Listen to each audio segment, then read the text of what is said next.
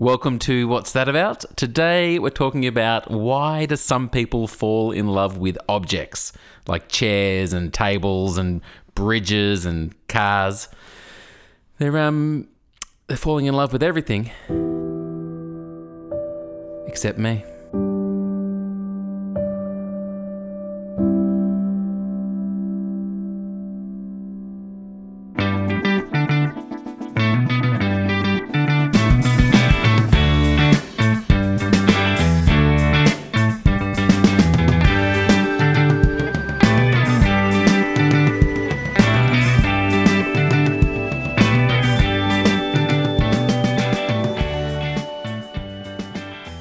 Don, long time no pod. What's been happening?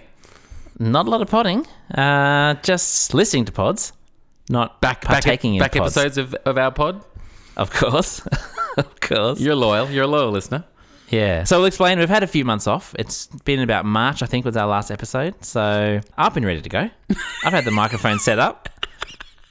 I've been chomping at the bit. But Luke has been too busy with his career.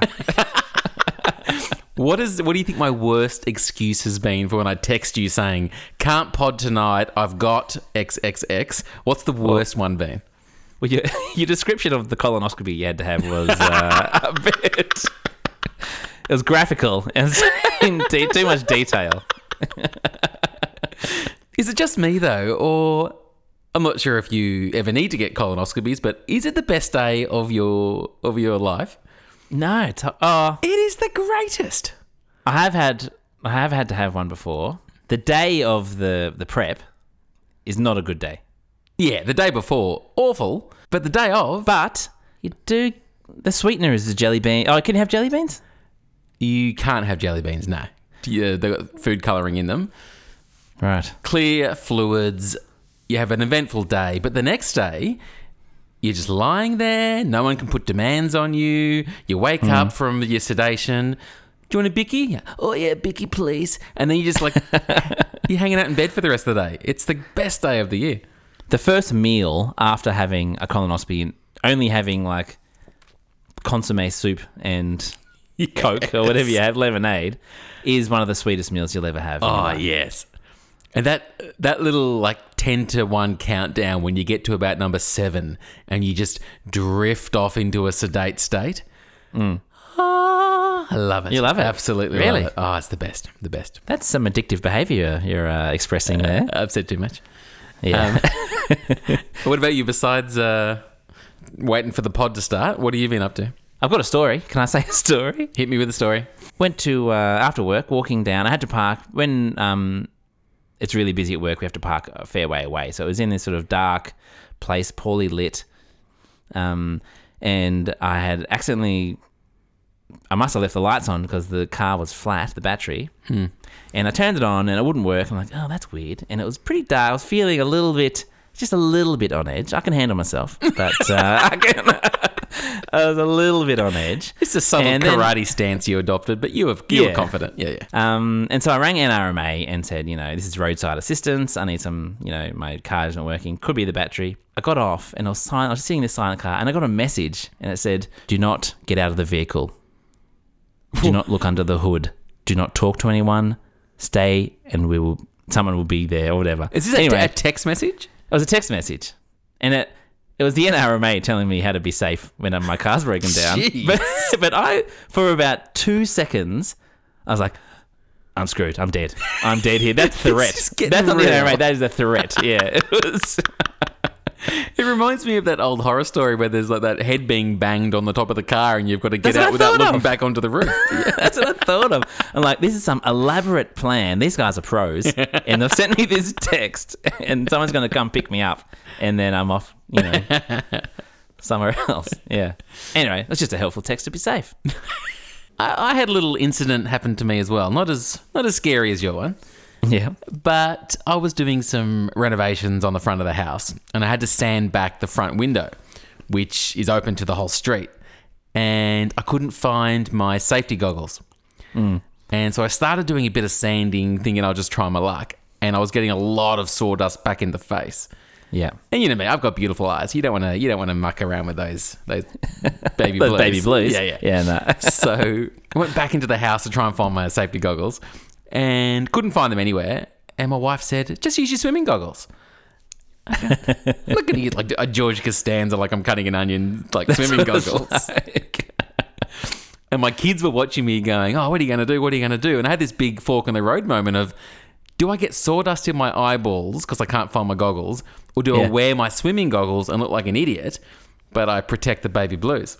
What would you do in that situation? I would... I don't know if I could go to swimming goggles. I was going to say, the last time I saw you, you must have been doing that sanding work because that would explain your attempt at a beard. It was just a bit of sawdust around the mouth. I remember once I trying to grow a little bit of stubble or something, and you've walked into the kitchen and gone, yeah, that looks like you've just been eating a lamington in a really messy way. Yeah. I've ended up going the swimming goggles. Yeah, I don't blame you because they're the safest goggles there are. You're fully creating a seal around your eyes. Nothing was penetrating those swimming goggles. Yeah, that's a good move. The street now thinks I'm an absolute idiot, but at least I've modelled to my kids, you choose safety over vanity every day of the week. Absolutely. That's a life lesson right there. Yeah. Nah, good move. I back you up 100%. Thank you. Now, today, what are we here to talk about? Why do some people fall in love with objects? Where did this topic come from? I don't know, actually. Where did this topic come from? Was that your suggestion? I think I may have seen a little short doco about it. Yeah. And I did hit it with the old, what's that about? Text message straight to you. I think that's how that worked. Yeah. And it did come up at work once that it's a thing, you know, like everyone's heard of it, I think, of people that fall in love with objects. Yes. And it just is so, it's weird. Let's be honest. It's weird. And it's a classic what's that about moment. Classic. And the other classic Sorry, not weird. It's unusual. Well, this is this is our dilemma. We always like to play the issue, not the person. You're not weird. We're just curious about what's going on in this situation is how we play this. Yes. But it's a little bit weird. And it's just a little bit. Just a little bit. We're going to try not to make fun of it, but we will a little bit.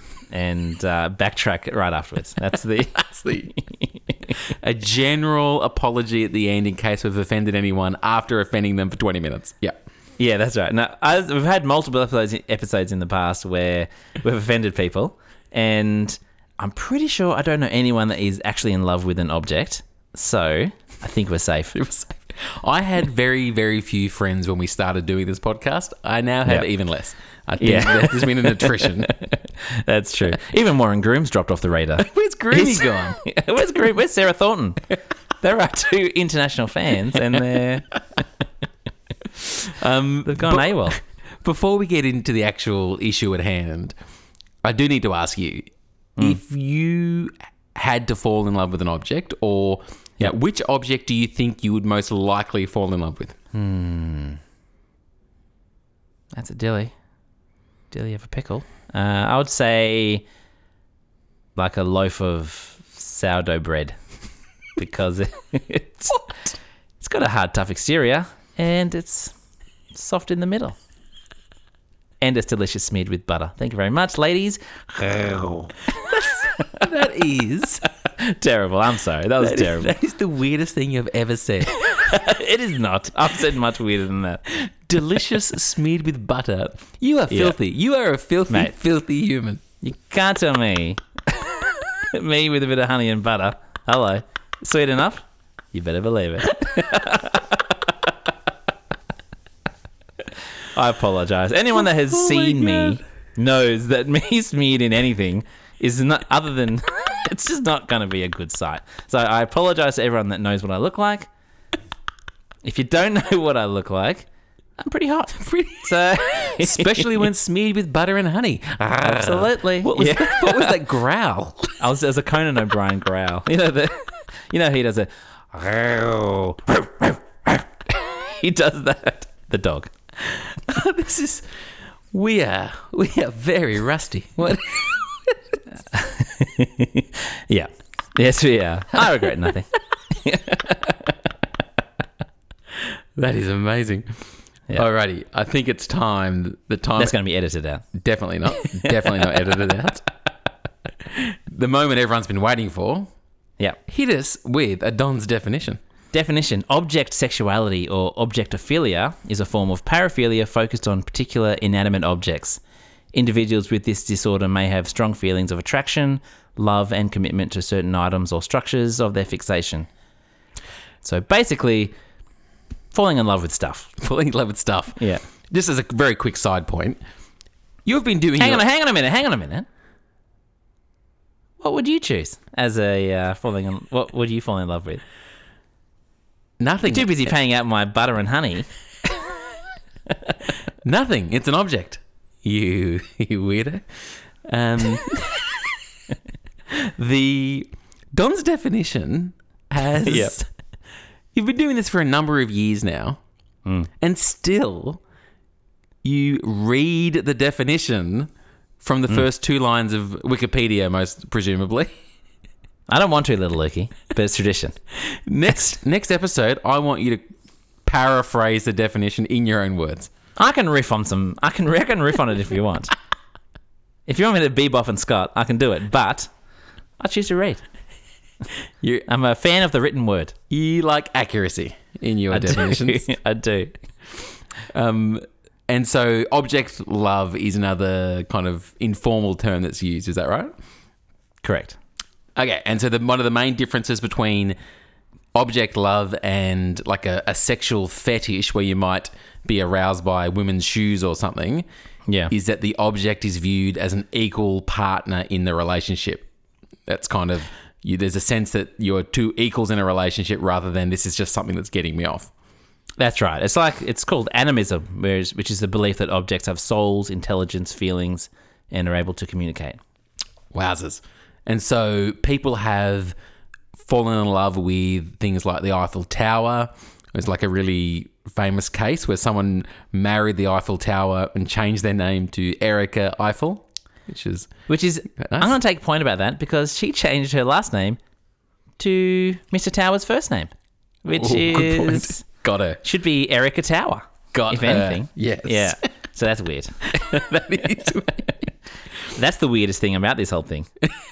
And then other people, like there was a quote from a guy that fell in love with a car, and did you see this guy? I think I did, but go on. He goes, my car's appearance is what attracts me the most.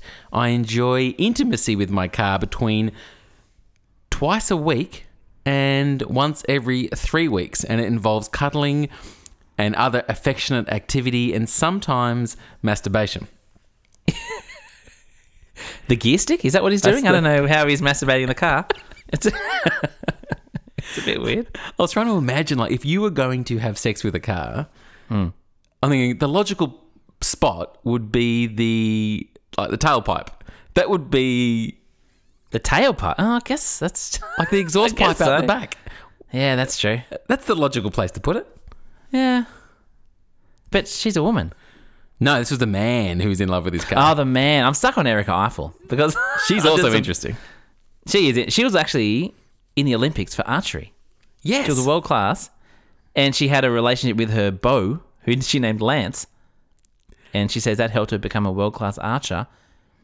She also had a relationship with the Berlin Wall. Amazing. And now she's in a loving relationship with a garden fence. Talk about settling.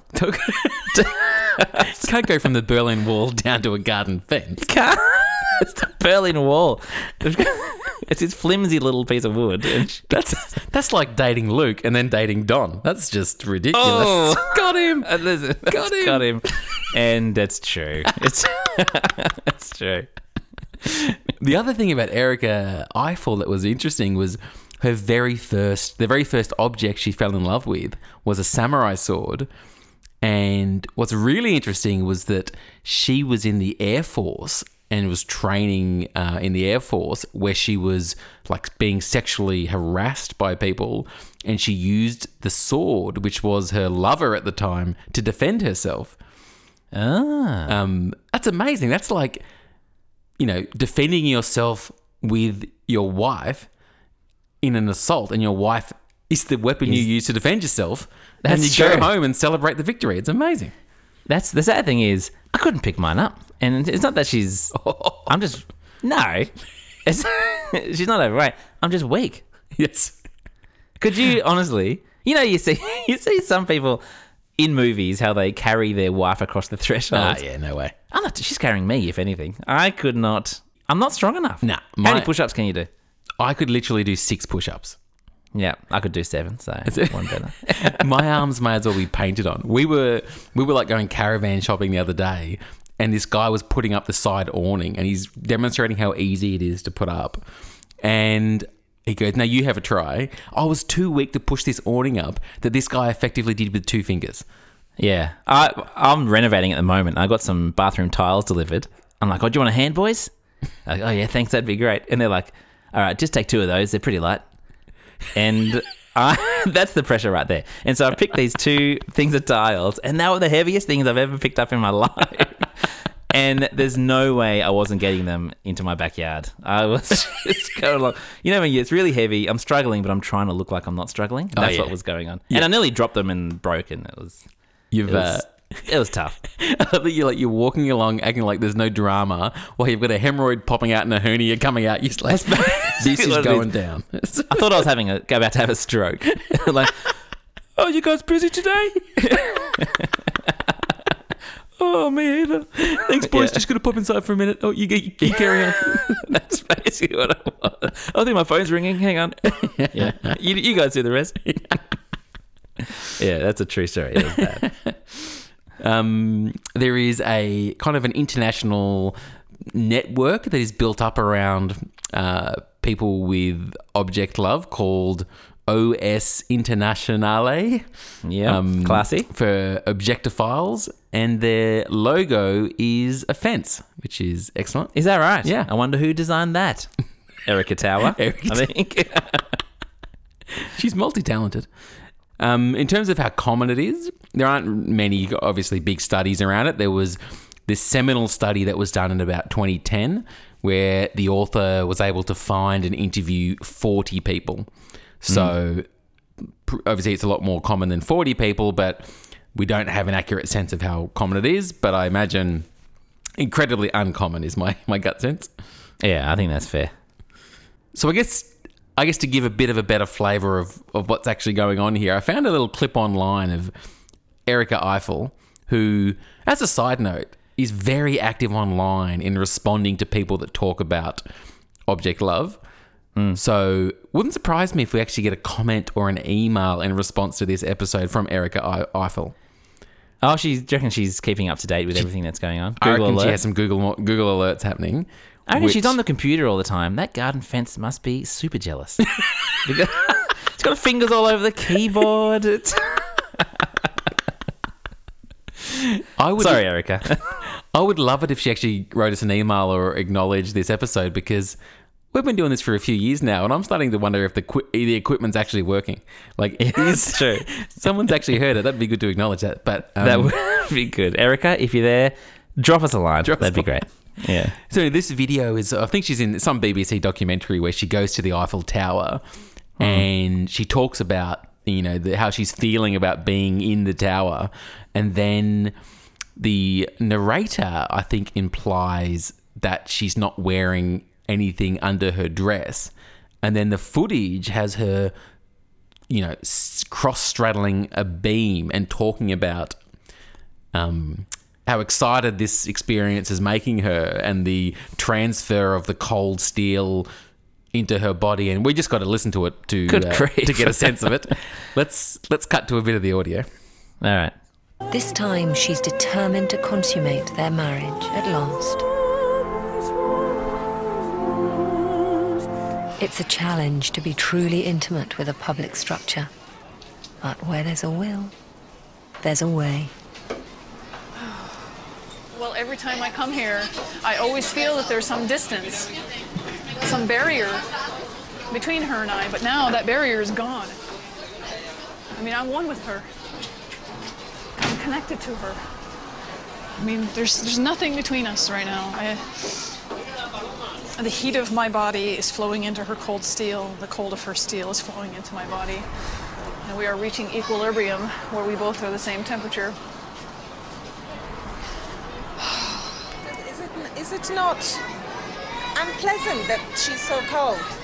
It's actually quite pleasant that she's cold because I can feel the exchange of temperature between us, which is an exchange of energy, and that energy it's very spiritual. And do you feel that she loves you back? Oh gosh, yes. She definitely loves me back. And I don't care if people don't believe that I can communicate with her. It doesn't matter to me. And really, the only parties involved are her and myself in this relationship. So people call me cuckoo, I don't care. What we have is real. And if it's only real to me, and it's only real to her, it's fine. Now, before you jump in, DT, before you jump Yep. in, Yeah. listening to that back again with fresh ears, I do kind of feel a bit guilty and bad about the mocking tone we've got going on here. It's obviously a very genuine experience for her, and we're just we're taking the mick out of it. Yeah. It's... yeah, we are. Yeah. Okay, so look, enough of that. Let's get serious about this. What is going on with people that fall in love with objects? Alrighty. So, as always, short answer is we don't know, or it's not just one factor or one cause. Yeah. Because as we mentioned, the only real big study done was by that sexologist, Dr. Amy Marsh, back in 2010 it was. I gotta say, I love the term sexologist. It sounds like something that a college person made up, you know, like breast inspector. Yeah. It sounds like this fake kind of fake profession to try and get some action. Yeah, that is so true. The other like random side thought I had while researching this was, if these people are able to develop kind of feelings of love for objects, do they also experience other emotions about objects? Like, do they, you know, kind of sit around saying, "Oh, that chair is a real bitch"? Like, do they? They probably do. I imagine the Eiffel Tower. He's a quiet fella. Let's be honest. He's just really shy. I don't know how they rationalize the lack of communication. Yeah. So in terms of what's going on here, what are some of the things that might explain why someone gets to a position where they feel they're in an equal relationship with a teapot or something? Yeah.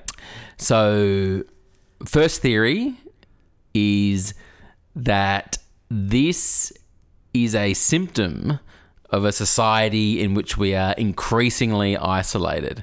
So these people are like the canaries in the coal mine. And when you are that socially isolated, you have such a deep human need for connection. If you're not able to find that connection with another person, you will substitute the person for a thing, because you'd rather be connected to a thing than connected to nothing. So they're not sick. They're symptoms of a sick society. Interesting. Thoughts? I don't know. You're I not don't know. You're not a sexologist. I'm not a sexologist. I'm more of a breast inspector. So, no, yeah. What do you think? I think with all of these reasons, I reckon anyone on their own, maybe not, but if you compounded a few together, Yeah. along with a few other issues, it might explain what's going on. But I think it's an interesting point around when you are incredibly lonely, and I've seen lots of interesting examples of this over the years, that you do interesting things. Like, we're not made to be alone. And so it certainly, I think, is a big factor. I think like another way of looking at it is, you know, when you often, and we've known a few people in our neighbourhood like this, where when you get to an age where you're a bit older and you're retired and you haven't got much contact, and you'll be stuck out the front of your house talking to your neighbour for 45 minutes, and he holds your arm so you can't get away, and Yeah. he clearly is needing this human connection. Yeah. And on one level, you're like, oh, it's just so annoying. I just want to pop down to the shops without having a 45-minute listening session to this guy. Yeah. But on the other hand, it's like, well, clearly he's needing to connect with someone because he spent the whole day up until now not talking to anyone. Whether that's like level 1 and object love is like level 30. That's right. Yeah. I think you could be right. But are these, from what you saw, did they have any friends, or did they seem like that socially awkward? Well, that kind of goes to theory 2 and like what are the common factors. And they did seem like socially awkward and interpersonally. I imagine that relationships and friendships aren't easy for them. And there are a lot of social skills difficulties. And so lots of the stuff I read was saying, you know, while some people in the community might have Asperger's or autism, most of them don't. And most people with autism and Asperger's don't have object love. So that in and of itself is a pretty small factor. But I think you do seem to see this bidirectional thing where lonely people who would find relationships difficult to maintain, they seem to be 2 common factors based on what I was seeing on the videos and stuff I read. Yeah, okay. And then that kind of relates to this third factor, which again, that sexologist, not yourself, the other one. Yeah. Who is around, one of the theories is kind of impaired attachment styles, where based on unpleasant stuff in childhood, they're not able to form healthy connections with people, and then it becomes self-protective to form a relationship with things because things can't hurt you or disappoint you. So it's just, you can control the relationship better when it's the thing, not a person. Yeah, okay. But the sexologist researcher was saying that, you know, most people who she studied didn't have childhood trauma, and most people with childhood trauma don't develop object love. So again, doesn't explain what's going on. But you add these things together and you can start to get a bit of a picture for what might be going on. They could all be contributing factors, I guess. Yeah, that that's lead right. to it. Yeah.